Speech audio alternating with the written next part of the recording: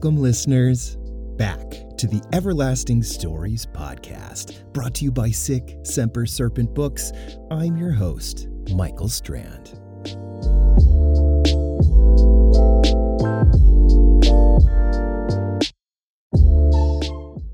Well, my friends, I hope that you are having a fine day or evening, wherever you are listening to this podcast, because things have been tough lately, and that's what's great about podcasts and fiction.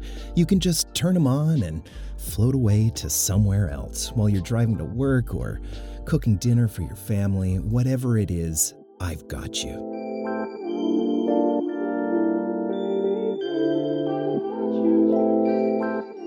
This week, we return to the world of Detective Luke Miller, this time facing the Perilous Púca. This story by D. Zane Davis takes place a few months after the events of our last story, where he defeated the fire drake, Dragach the Terrible.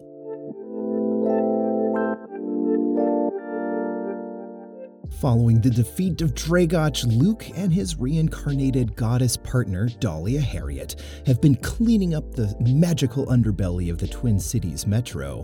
With Luke's PI skills and Dr. Harriet's magical knowledge, they are a formidable bulwark against the tide of evil threatening to seep into our world through the cracks in reality left by the apocalyptic dragon.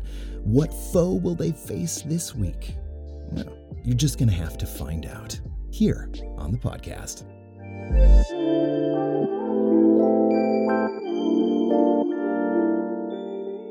Just a minor content warning. This story is a horror story about a monster that eats people, and so if you have younger kids around, you might not want to listen to this one, as it might freak them out. Though the kills are a little bit gory, they're also kind of humorous as well and sort of tongue-in-cheek. So anyway, I just wanted to throw that out there for kids and more sensitive listeners. Well, folks, let's get started. This is Detective Luke Miller and the Perilous Púca by D. Zane Davis.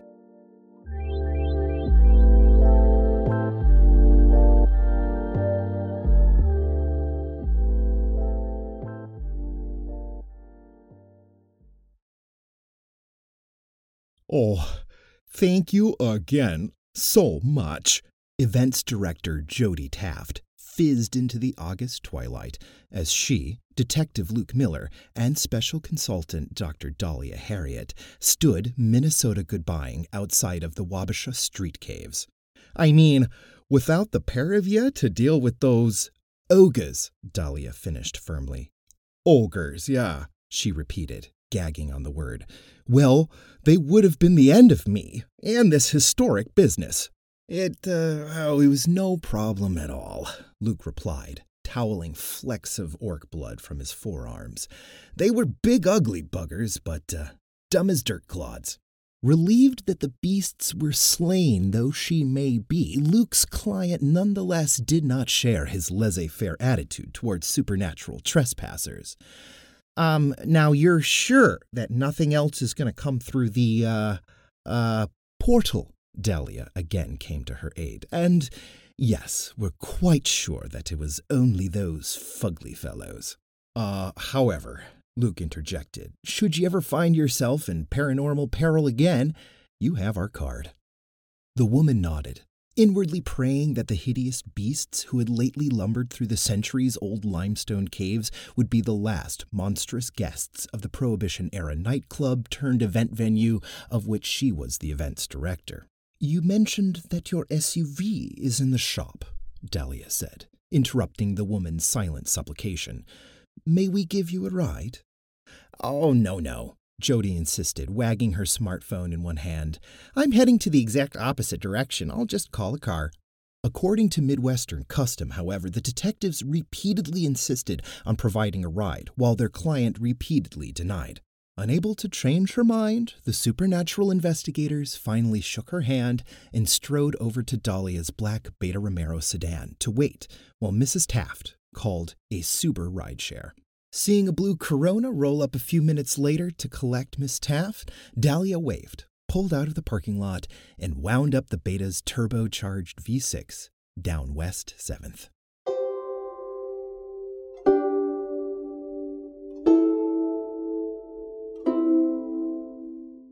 Once safely inside the Suber, Mrs. Taft immediately occupied herself with a twit-face post. "What up, friends? I'm pleased to announce that the electrical work forcing our closure since April is finally done. The Wabasha Street Caves will reopen this Sunday with a special evening of music, dancing, and drinks. More details to follow. Thank you all so much for your patience. Like and subscribe." As she hit post, however, the events director came to the unsettling realization that the car had been stationary for an unusually long period. She looked out the window. Outside, the faux castle forming the entrance to the caves still towered over her. The sedan hadn't moved an inch. Unsettled, she looked towards the driver, but found the seat empty. She was shocked. Certain she hadn't heard him leave the car, her right hand instinctively grabbed a bottle of pepper spray in her purse, while her left reached across to unbuckle her seatbelt. As she pressed the button, however, the belt cinched suddenly tighter, hammering the breath from her lungs. With a shriek, she flailed her right arm and emptied the pepper spray into the driver's compartment, to no avail. Instead, the pungent cloud of aerosol bathed the car's interior in a burning mist, causing her to retch and cough. She dropped the canister and went for her phone. As she hit emergency call, however, she was mortified to behold that the interior of the sedan was undulating, rippling, as though it were alive. Her phone called out to 911, and she fumbled the speaker button to talk. As she did so, the cloth and plastic surrounding her spontaneously combusted into a billion baby spiders. The eight-legged terrors tore through the upholstery and burrowed through the glass. She struggled even harder against the seatbelt, but she could not free herself. She froze in fear as the crawling creatures blanketed her and filled her with horror. She recalled being 8 years old and discovering a spider's nest underneath the kitchen sink, its thousands of tiny spiders spilling onto her hands and overalls. The same fear that had filled her that day 30 years ago now left her utterly paralyzed. The arachnids swarmed over the events director, their minuscule mandibles biting through her clothes and devouring chunks of flesh beneath. She tried to scream, but the creatures poured down her throat and commenced eating her from within. When first responders finally arrived at the caves, unsure if the gurgling sound reported by the operator was a prank, they found only a pile of chewed-up bones surrounded by shreds of cotton blend fabric and a cell phone, the penultimate call from which had been made to a one Detective Luke Miller.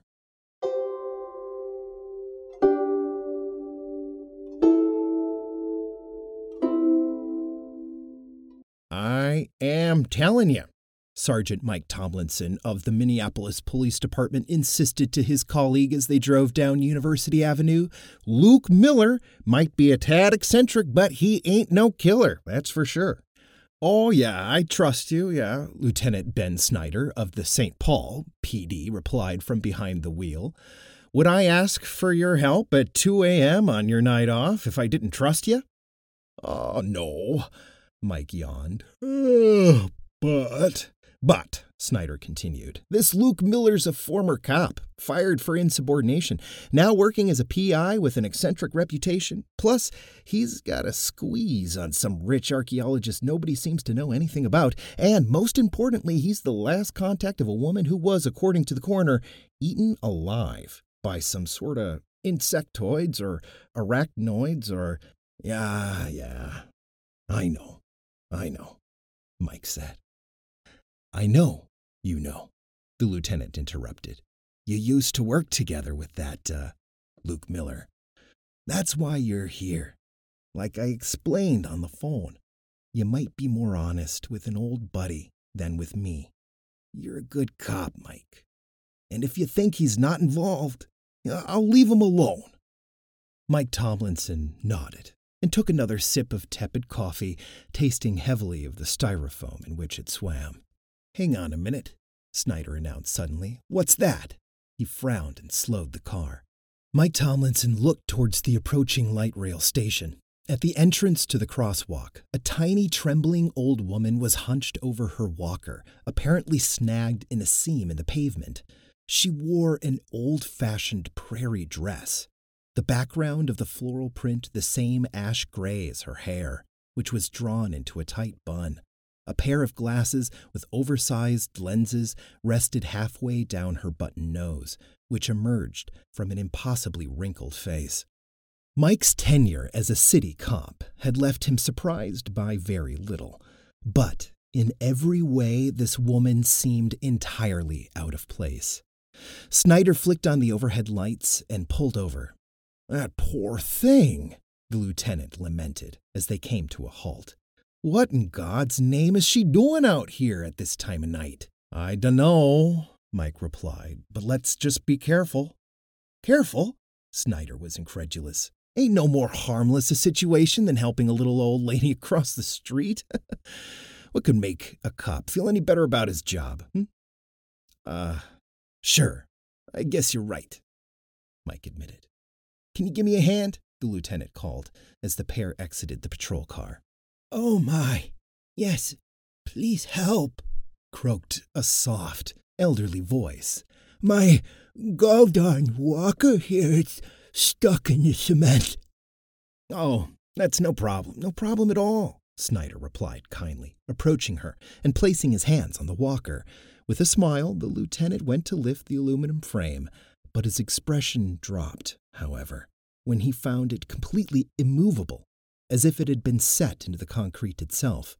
He tried to remove his hands, but found them firmly glued to the walker's grips. "What the?" he exclaimed, looking at the woman's face. As he did, her wrinkled skin turned black and scaly. Her eyes morphed green and slid to either side of her skull as her simpering mouth elongated into a snout. Before Snyder could blink, the lady had transformed into an enormous, upright Komodo dragon, its forked tongue flicking menacingly at the terrified policeman. The walker, too, had vanished. Instead, the creature's front claws now gripped Snyder's trembling hands, slashing deep into his flesh. His terrified scream was muffled by the lizard opening its gruesome maw and biting down on the man's head with a sickening crunch. As the creature, no, dinosaur, lifted the limp corpse skyward to gulp it down its gullet, Mike finally broke his involuntary statue impersonation, tore into the squad car, revved the engine, and squealed the tires down University Ave.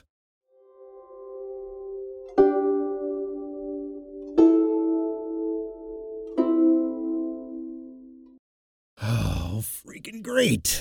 Another giant lizard," Luke lamented as he, Mike, and Dahlia converged in the living room of his petite efficiency on Charles Avenue just an hour later. The detective did not wish to face another reptilian foe after the nearly apocalyptic encounter with the fell dragon Dragotch almost a year before. I don't think so, actually," Dahlia rebutted as she paced a tired oriental rug, her slender frame still clad in a diaphanous sable nightgown, her raven locks still in curlers. In her right arm, she held open Milburga's Missal, a 7th century magical compendium she'd acquired during the Dragon Saga. Dahlia hoped that the sage text would help to explain the gruesome deaths that sorrowful, still shaking Mike had just described. "Based on the sergeant's account," Dahlia continued, rapidly flipping pages, "Snyder's demise indeed hints towards a reptilian, such as a Naga or a Wadjet. But Mrs. Taft's remains suggest some sort of mantonoid creature. I think we have a shapeshifter on our hands. But which one?" Luke and Mike exchanged bewildered glances. "Wait," she blurted, making her companions jump as though Luke's sagging sofa was fitted with ejector seats. "Did Snyder have any fears or phobias?" Mike searched his memory. "Come to think of it, he told me once he hated that movie, Cretaceous Park. Said he'd seen it as a kid and it scared the hell out of him." "Okay, that must be it," Dahlia exclaimed, stopping on a tattered page of the massive book. "Púca," she read out. According to Orwin of the Oriel, the last true druid, this most sinister of skin changes is an immortal wight who feeds upon human flesh, clothing itself in a fair form to attract unwitting victims. And here's the important bit. Unlike the Selkie, this demon is not limited to animate forms. It may appear to a weary traveler as a carriage with a fresh horse, or to a hungry laborer as a lavish meal, or to a merchant as a suit of fine clothes. Once the prey has been lured into its trap, the Púca transforms into its victim's greatest fear, paralyzing them with terror so that the demon may devour its prey with impunity. Now, it says here that the last known Púca was driven into the underworld through the portal at Brú at Brunei by the Council of Kalakaea in AD 422. Dahlia paused to flip through several hundred pages in the codex, eventually pinpointing the cross-reference with her finger. Ah yes, here it is, the Council of Kalakaea, a conclave of the 12 most powerful witches in Ireland. Well, if we can wield the missile against Dragach, Luke said, we should be able to manage this lizard, Granny. Dahlia nodded with a hopeful smile and flipped to the back of the text. Her lips sagged, though, when she found the correct appendix. Well, the good news is that the spell the Council used 1,500 years ago appears entirely extant. Yeah, and the bad news? Well, it can only be performed by 12 skilled sorcerers.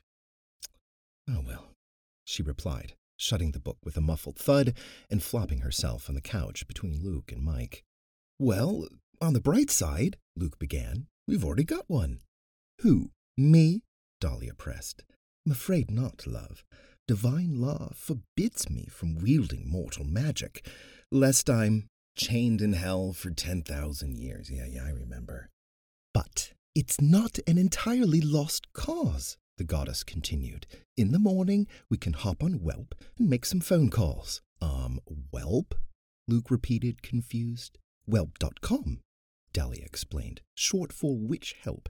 It's a site with user reviews and recommendations for the best witches and covens in your area. Really, Luke, you've banished the undead, slain dragons, and you don't know about Whelp. Honestly, you're lucky you're unconventionally charming. Unconventionally? So, Mike, Dahlia said, interrupting the detective with a sweet smile and turning to the cop, I think that we should all get some rest.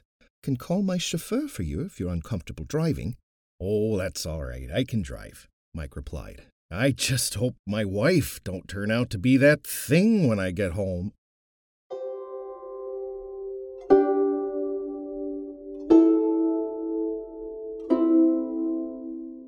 So, let me get this straight, Kiwi Laveau pronounced skeptically, her ebony fingers tracing the lengthy conjurations in Milburga's missile.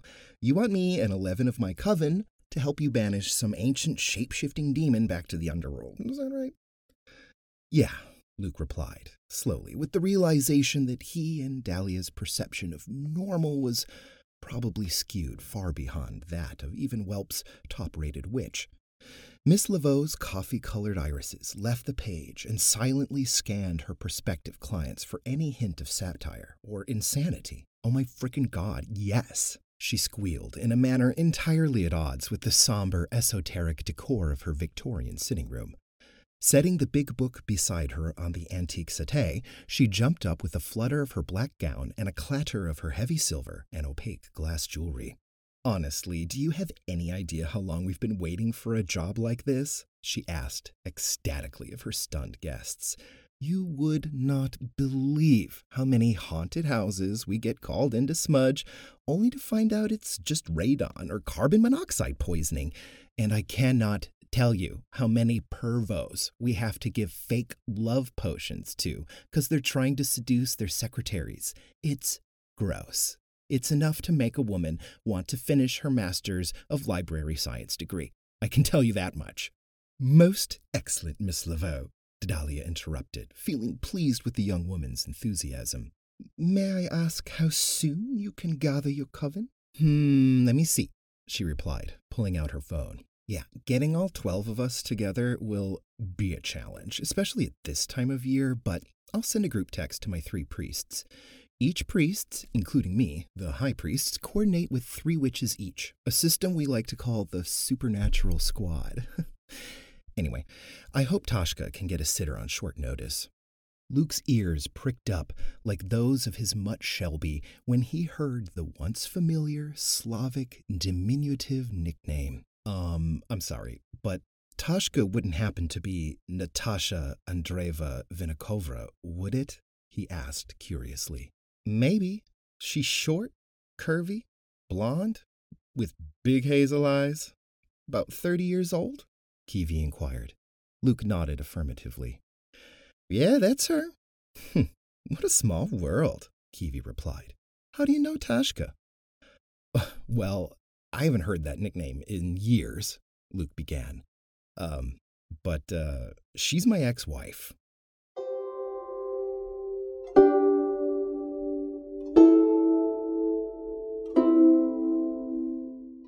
Ryan Peterson enjoyed his morning run in St. Paul's Highland Park neighborhood despite the summer heat. Even at 9 a.m., the August sun beat down heavily. The 4 beers he'd shared with coworkers the previous night probably hadn't helped his hydration either. So, 1 mile away from home, the 40-something triathlete's water bottle was already empty. Following a nasty bout of heat stroke as a kid, he always carried extra water, no matter what. He could have kicked himself for being so stupid. Already he could feel the headache beginning to pound in his temples. The sweat that had been dripping down his forehead had stopped. He felt dizzy, the pavement soft under his feet. "Lemonade," a tiny voice called from a nearby driveway. Ryan looked ahead to see a trio of adorable little girls set up at a folding table, a big plastic pitcher of lemonade sweating in the sun amid a pile of red plastic cups. "How much for the lemonade, ladies?" The runner wheezed between breaths as he approached the stand. "Wow, mister, for our first customer?" The tallest elfin child chirped as a smaller one filled a red cup with golden liquid and bobbing cubes of shimmering ice. "Why, I guess you could have it for free." "Oh, thank you so much," Ryan replied with a smile, inwardly relieved as he had no cash. The smallest little girl handed him the cup, which he eagerly drained in one gulp. But instead of being bathed in a wave of cool sweetness, Ryan's throat felt hot. His mouth tasted of ash. His stomach began to burn as though he'd swallowed a basket of raw habaneros. He looked down at the girls whose dimpled faces merely chirped with laughter. What is this?" he cried, dropping the cup as the burning sensation inside of him intensified. He fell to his knees on the burning hot asphalt, feeling as though he had red-hot metal in his guts and molten lava in his throat. He looked again towards the girls, but found the spot they'd once occupied now completely empty. However, he could still hear their giggling. No, they're cackling. They're mocking him. He stumbled into the street, the world wildly spinning around him. This had to be heat stroke. If he could just get home, everything would be fine. He attempted to start his laden legs into a slow jog, but his muscles seared horrifically. Ryan looked down to behold his entire body wreathed in orange flame, as though his pores were burners on a living propane grill. With desperate screams, he slapped at his blistering skin, attempting to smother the flames, but the blaze only intensified. Molten flesh began to drip from his blackened bones. Ryan pulled out his cell phone, but the device melted in his hands. His vocal cords seared away. The runner collapsed amid a roar of flame and crackling bones. Around 10:30 a.m., neighbor Kelly Schmidt exited her 2-story split-level on Edgecombe Road in search of her morning paper, only to find a mound of charcoal in the middle of her scenic byway. A second later, however, she fainted after her prized Yorkie Petunia dove into the pile and emerged with the hip end of a charred human femur.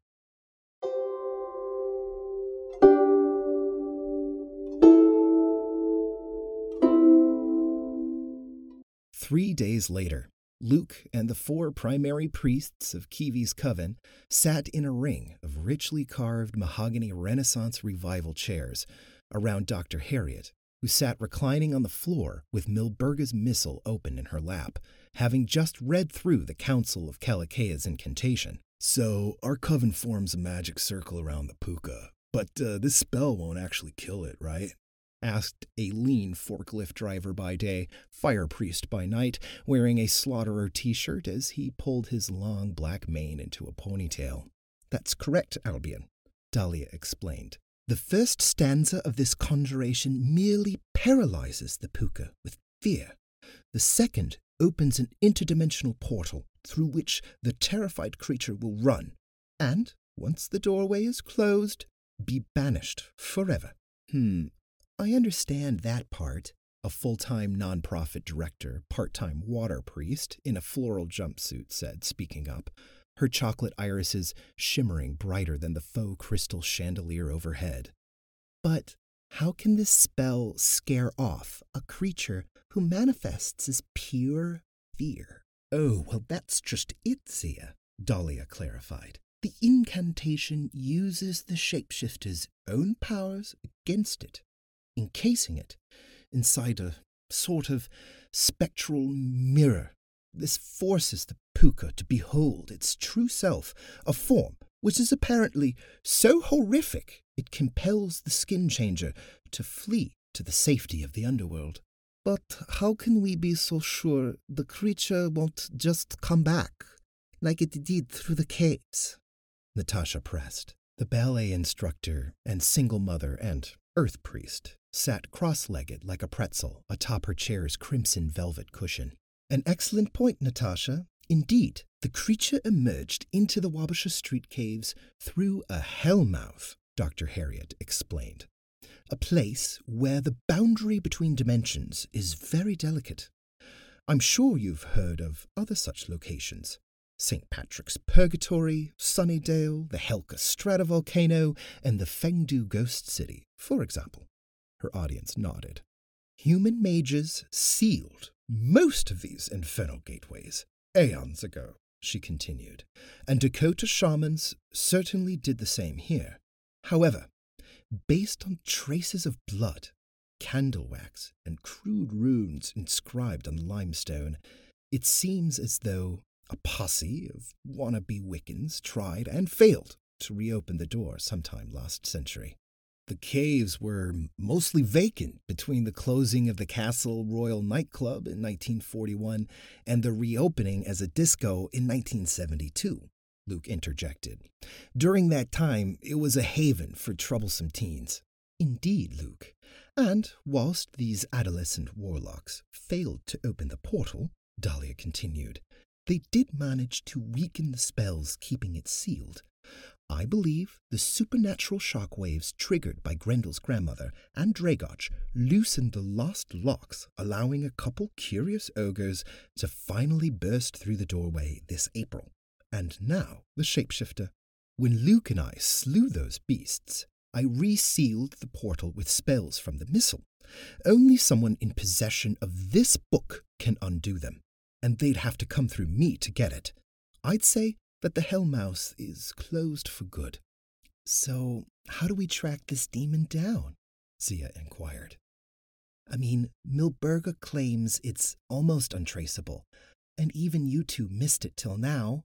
"I'm sorry, but more importantly," High Priest of Air Kiwi interrupted, "how do we keep it from tracking and eating us? You said its magic exerts a form of mind control. I don't like that."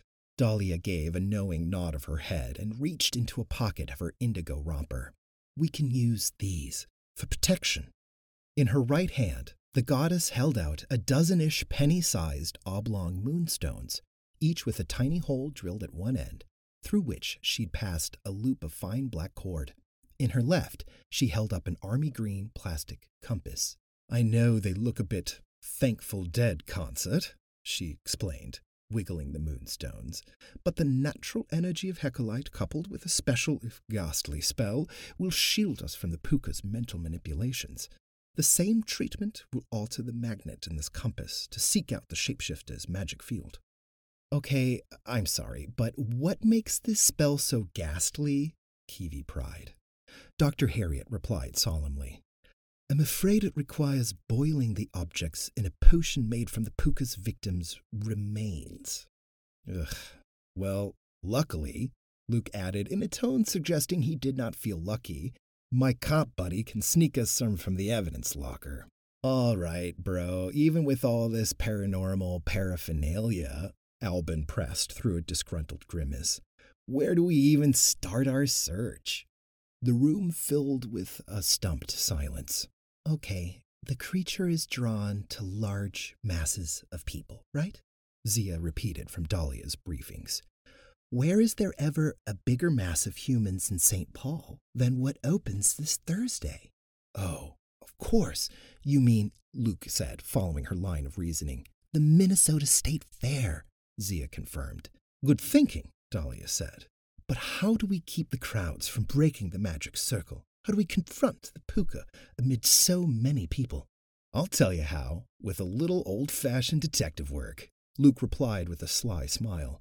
Dahlia, since you and I can't help with the spell, if anyone gets in the way, we'll pretend to be security for a piece of performance art. I even got a couple of old police uniforms in the office.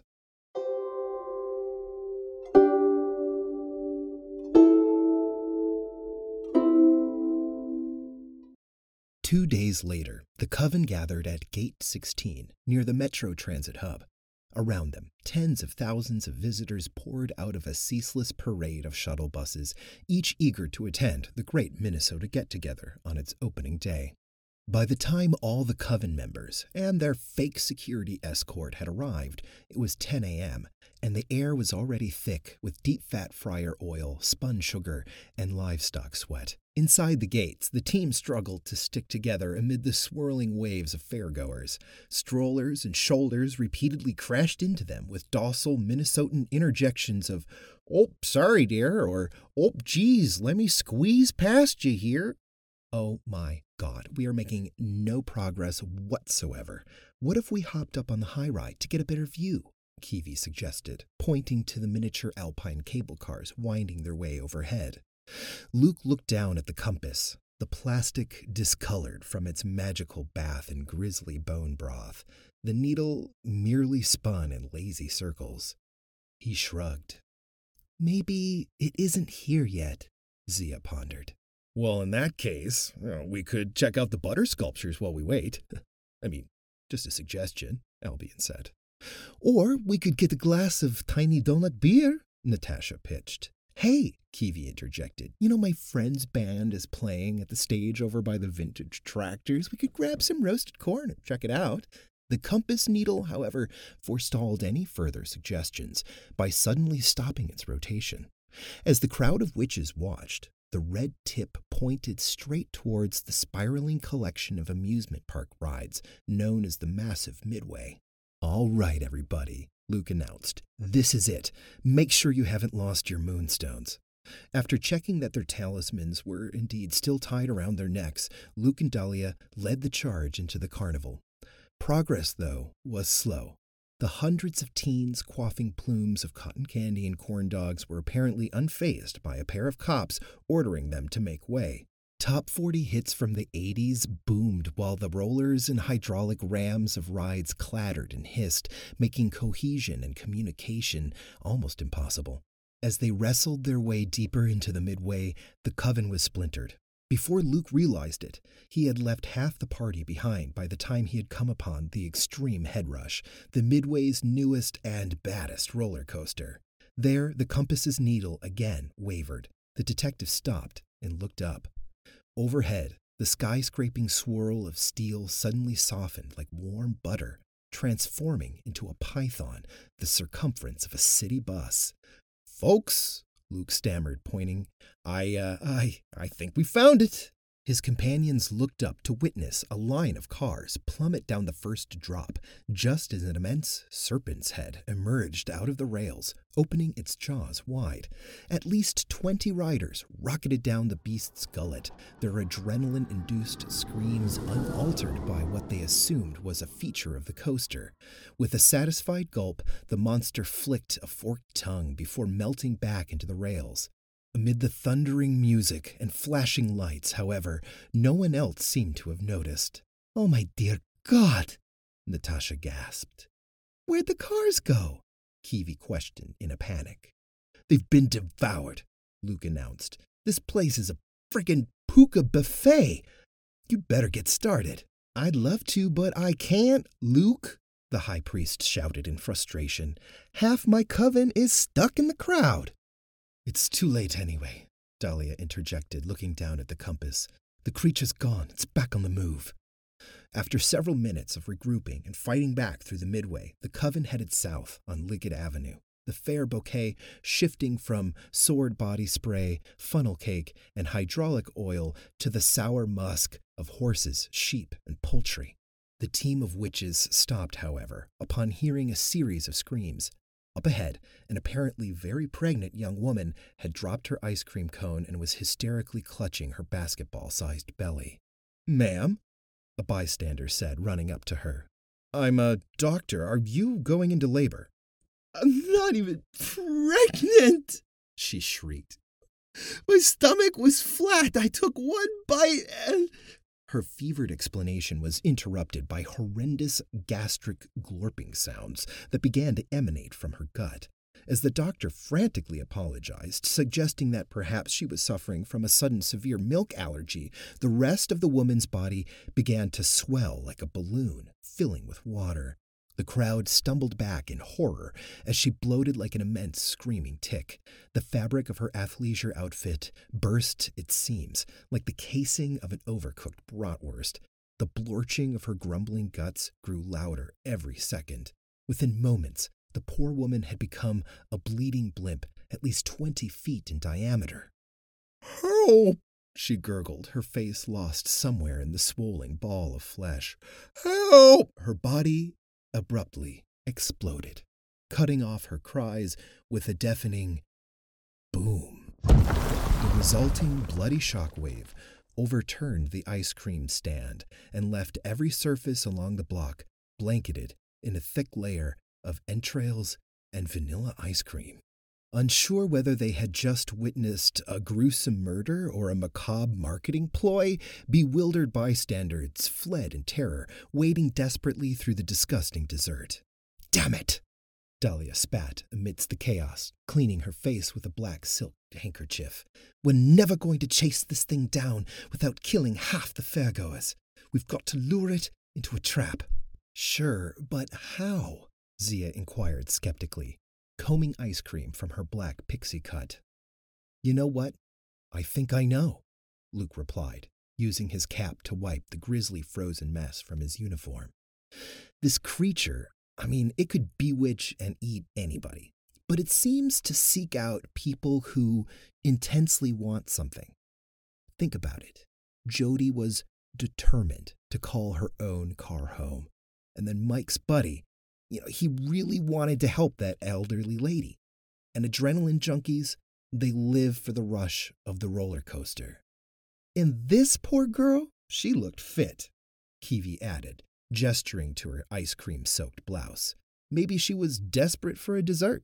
"Exactly," Luke continued. "So one of us needs to want something really, really badly."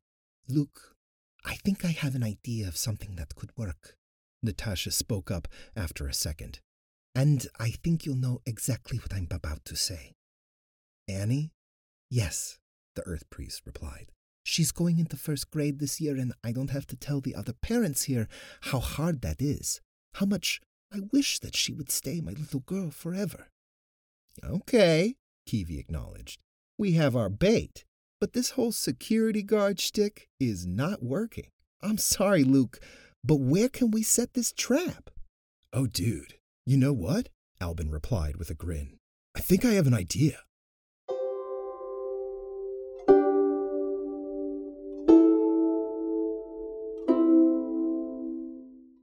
15 minutes later, Natasha leaned against the patio railing of the empty grandstand, watching as a roadie shuffled across the vacant stage, probably setting up for the evening's Steely Dave show. While she waited, the air priest fidgeted with her moonstone pendant as she attempted to build up her wavering confidence. "Don't worry, Tashka, your witches got this. You've got this. All you've got to do is wait." Her train of thought, though, was derailed at the appearance of Annika, her young daughter, standing alone in the aisle between two sections of plaza seating. Natasha peeked down at the compass in her hand. The needle pointed straight towards the girl, confirming that she was the Púca in disguise. "Annie!" she cried in faux shock. "Where's Babka? I told Grandma to keep you at home." "This is it," Kiwi announced from behind the stage, looking through a flap in the fabric that covered the platform's support structure. "Let's go." While the coven members crawled out, Luke and Dahlia ran towards the monster's far flank and drew their magical swords, until then hidden in invisible scabbards on their backs. Freya's divine blade, Lufredin, and Luke's sword of adamantine dragonfane, Quellendrakan, were there to discourage the Púca from fleeing the magical circle. Between the detective and the goddess, the coven formed a hurried half-circle opposite Natasha and the creature masquerading as her daughter. With a series of apprehensive glances, Kiwi swallowed hard and initiated the incantation with a crackling call. "Mirror, mirror, fraught with fear, send this creature far from here." Immediately, a torrent of spectral wind blasted from her outstretched hands, engulfing the now crying demon child in a swirling tornado. Each witch hurriedly repeated the spell, the four in Kiwi's air squad releasing similar spirals of wind. Those in Albion's fire squad unleashed 4 jets of orange flame that merged with the air spells, creating a miniature hurricane of fire. The witches, led by Zia, fired spouts of water that boiled without evaporating as they merged into the flaming tornado. Finally, Natasha's Earth Squad sent white lightning bolts from their palms, wreathing the entire magical storm in a web of sparkling, crackling electricity. As the elemental streaks thundered across the floor towards the monster, folding chairs went flying like snowflakes before a plow. As the fearsome tornado swirled around the counterfeit Annika, its cone shape began to collapse and swell outward into a crude sphere. As its shape mutated, the 4 separate elements composing the cyclone also began to meld and merge. In the center of the sphere, a uniform ring of shimmering silver appeared, slowly expanding towards the top and bottom of the orb, as though an invisible artist were coating it in silver paint. "Mommy!" the demon supplicated in a warped version of the child's voice. "Mommy, please help." Natasha was about to perform the banishing spell herself when she felt a sudden wave of fear and panic rise in her chest. "No!" Natasha shrieked, her eyes dilating to pools. "You won't hurt my little girl!" She raised both of her arms and shouted a different incantation, this time in an indecipherable Slavic tongue. From each of her palms, a thick bolt of chartreuse lightning shot across the floor and smashed into the coven's silver sphere with a metallic crash. A strobing flash of light blasted through the event venue as if an electric substation had been hit by a bomb. An entire truss of lights crashed onto the stage with a fusillade of multicolored explosions. In a flurry of sparks, Natasha's magical green beams pushed the other witches back. A dozen straining sorcerers stumbled and slid across the concrete as though they were trying to stop a massive, invisible truck. "Tashka! For real! What the fuck?" Kiwi screamed. "It's her moonstone!" Dahlia cried, pointing towards the blank space on Natasha's chest where her talisman had formerly lain. "There!" Luke shouted back, seeing the charm lying on the concrete, halfway between Natasha and the ramp leading up to the grandstand. He realized his ex-wife must have been nervously playing with it, just like when she'd worn her wedding ring on the chain, and worked the knot loose. "Tashka, it ain't Annie!" the detective hollered, sheathing his sword and running towards the talisman. "I'm scared, Mommy. I'm so scared. The demon cried, its voice a hybrid of the little girl's and a demonic monster. Please, help me. Natasha turned one palm towards Luke and shot a green bolt into his chest. With a sharp howl, Luke's body was lifted from the pavement in a hail of folding chairs and collapsed to the ground in a heap. However, the division of Natasha's magic gave the Coven a chance to counterattack, forcing the chartreuse streaks back towards Tashka's palms and slowly reformed the silver sphere. Dahlia ran to Luke's limp body. She felt no pulse. Blinking back fearful tears, she kissed his forehead and placed her fingers over the owl tattoo on his right forearm, a charm left on him by the supernatural guardians of the North Woods, the Vetier. She closed her eyes and frantically prayed, calling upon them to grant Luke healing and protection. As the sacred spells flowed from her lips, the detective's body began to glow blue. Dahlia incantated with increasing ferocity, practically screaming into the detective's chest. Suddenly, Luke's body convulsed, his eyes shot open, and he gasped for air. He looked up at the panting Freya. Her gaze instantly explained what had happened. Giving her a faint smile, he stood up, his veins coursing with Vatier vigor. Before he'd even taken a step forward, though, Natasha fired another bolt of enchanted energy straight into his chest. This time, though, immortal magic deflected the jet around him as though he were a stone in a rushing river. Please, Mommy. Please help me. "I'm coming, sweetheart," Natasha shouted. The stream of fluorescent electricity blasting into Luke grew stronger, slowing his advance. Then he realized how to break the Púca's hold. "Tash!" the detective screamed over the din of dueling sorcery. "It's not Annie, and I'll prove it." Please, Mommy. It hurts. Make them stop. "Oh yeah, Luke, and how would you know?" His ex-wife yelled furiously, intensifying her magical blast. "Remember how your mom, she's been teaching her Belarusian," Luke pressed, plodding forward against her witchcraft like a salmon swimming upstream. "And now Annie's been saying Fanja instead of awesome." It hurts, Mommy. It hurts. The monster interjected, causing the death beam to grow even stronger, almost overwhelming the conjuration that protected Luke's life. "Well," the sleuth groaned as the bolt began to burn his shirt, "when she taught Annie the word that describes a mother's warm, loving care, do you remember that she quit calling you Mommy and started saying, 'Piascolta'?" Natasha cried, her eyes focusing again. She stopped blasting her emerald death spell and turned to confront the monster. A freed Luke sprinted to the moonstone and snatched it off the ground. Yes. Piascolta. Please. It hurts.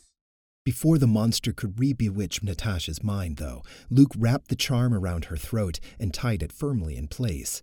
The Púca screeched with rage, its spell broken. Unable to retake control, the doppelganger of Annie began to melt as though it were a wax statue placed too close to a fire. Natasha merely shook her head, blinked her eyes, and shouted, "Mirror, mirror, fraught with fear, send this bastard far from here." This time, purple lightning exploded from her palms and met with the partial orb conjured by the straining coven. Her power seemed to triple the strength of the spell as it amalgamated with the other bolts of magic. At the receiving end, the creature cried out in horror as the silver mirror sphere slowly grew to encase it. "Portal, portal, mystic door," Kiwi squeaked when the globe appeared complete. "Take this fiend forevermore." The team braced for a supernatural squall to wash over them as the portal opened. Several seconds passed. Nothing happened. Several witches began to bleat with sorrow and fatigue. "What's wrong?" Albion cried, his clothing soaked with sweat. "It's David," one of Kiwi's squad squeaked with pain. "He's collapsed." "I can't hold on much longer either," Zia wheezed, arms shaking, her almond eyes bloodshot. "But if we stop now, it'll escape," Kiwi called out, falling to her knees. "And, let's not forget, most likely kill us all," Albion said, his long hair plastered over his face. "Luke," Natasha cried, "try casting the spell." "The Vatir magic's all worn off," he replied hopelessly, "and I'm no witch." "I wouldn't be so sure," his ex-wife shot back. "At least, give it a try, for Christ's sake." Looking from Natasha to Dahlia and shrugging his shoulders, Luke raised his arms in limp desperation and called out the words of the incantation. A moment later, his hands went numb. Then, twin bolts of purple lightning suddenly shot from the detective's palms, making each arm feel as though he'd jammed a finger into an electrical socket.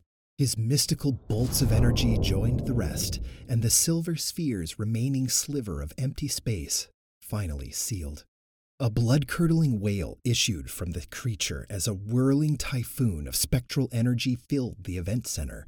Lights, seats, speakers, playbills, trash, and dust swirled around the shining orb. Inside it, the shapeless monster shrieked as the energy cyclone picked it up and pulled it through the air.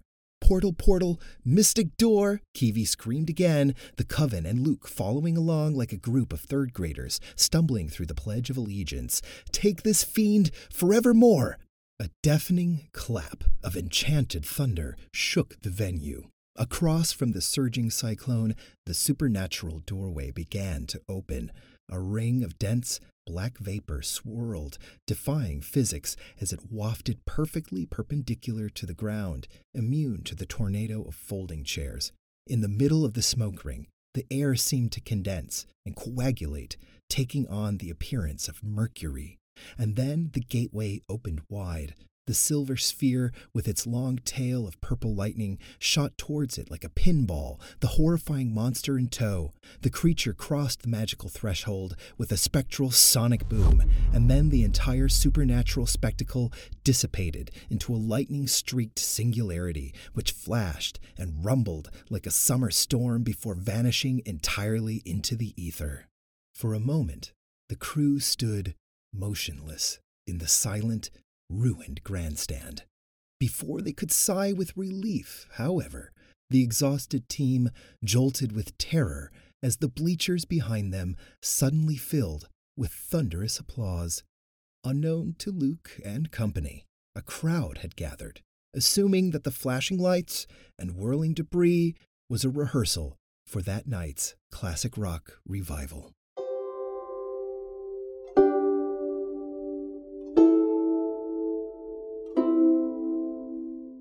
"Wait, okay, so how long have you been a witch?" Luke asked his ex-wife, as they sat in her living room, Annika playing near their feet. "Mommy's always been a witch," his daughter said, pausing construction on a tower of Mego blocks to interject. "She's right," Natasha agreed with a smile. "I was aware of my gift before I could even walk.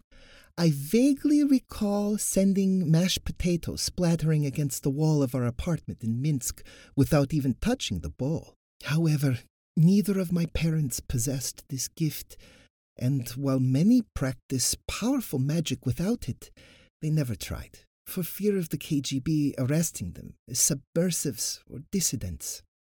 I guess it wasn't until I was in middle school in Miami that my mother was able to connect me with a local coven.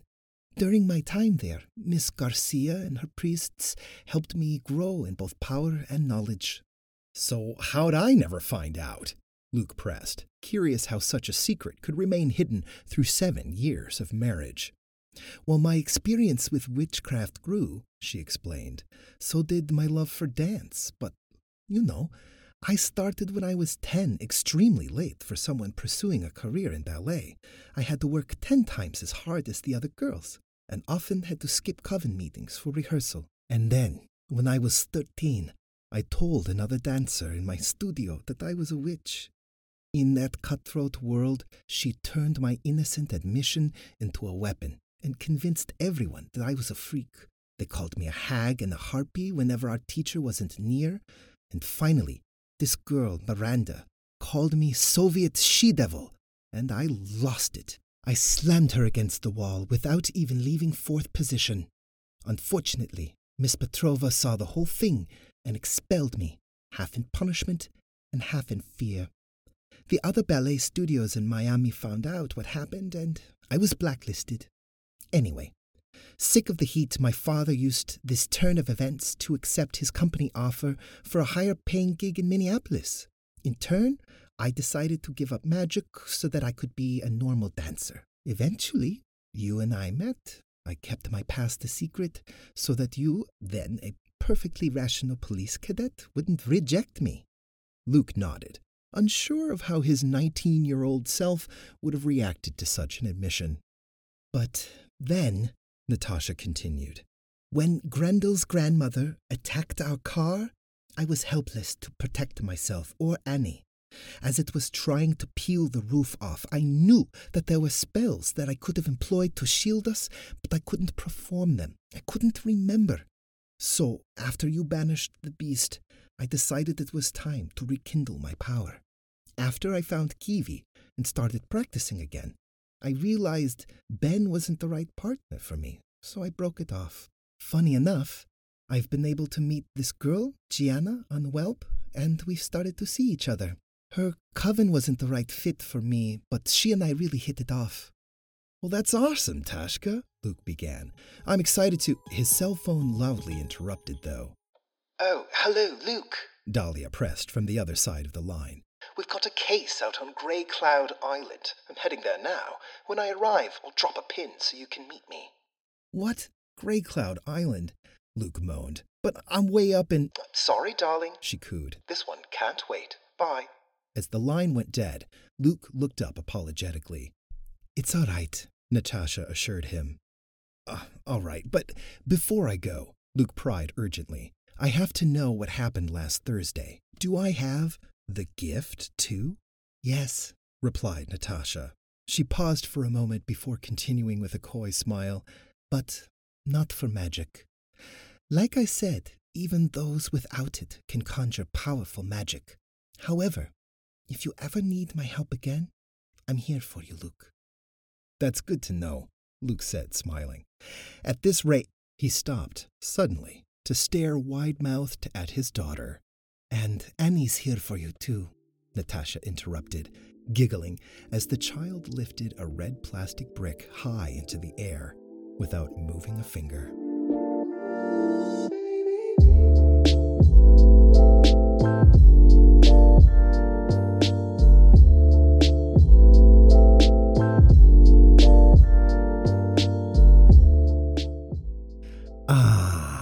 Wasn't that tasty, listeners? I'm satisfied. I hope you are. Screw serial drama. Keep it episodic. That's what I love. When the monster of the week shows up and says, "Hi, I'm a monster," and then you kick its ass. That's what kind of story we had tonight. So, let us give our thanks to D. Zane Davis and the fine story with which he has blessed us, Detective Luke Miller and the Perilous Púca, which I have just read for you and you have enjoyed.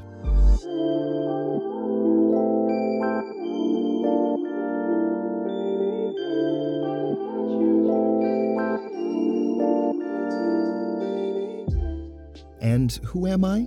I'm your host, Michael Strand, signing off for this evening alongside your beautiful publisher, T. Martin Krause, and your author, D. Zane Davis.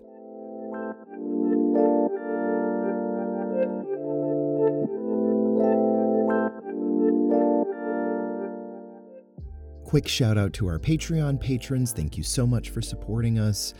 Search Six Emperor Serpent on Patreon if you want to get early access to this podcast. You can also follow us on Instagram at Six Emperor Serpent. As for the music, check out Lackey Inspired. His music is all over the net, but I very much enjoy it. Thanks, Lackey.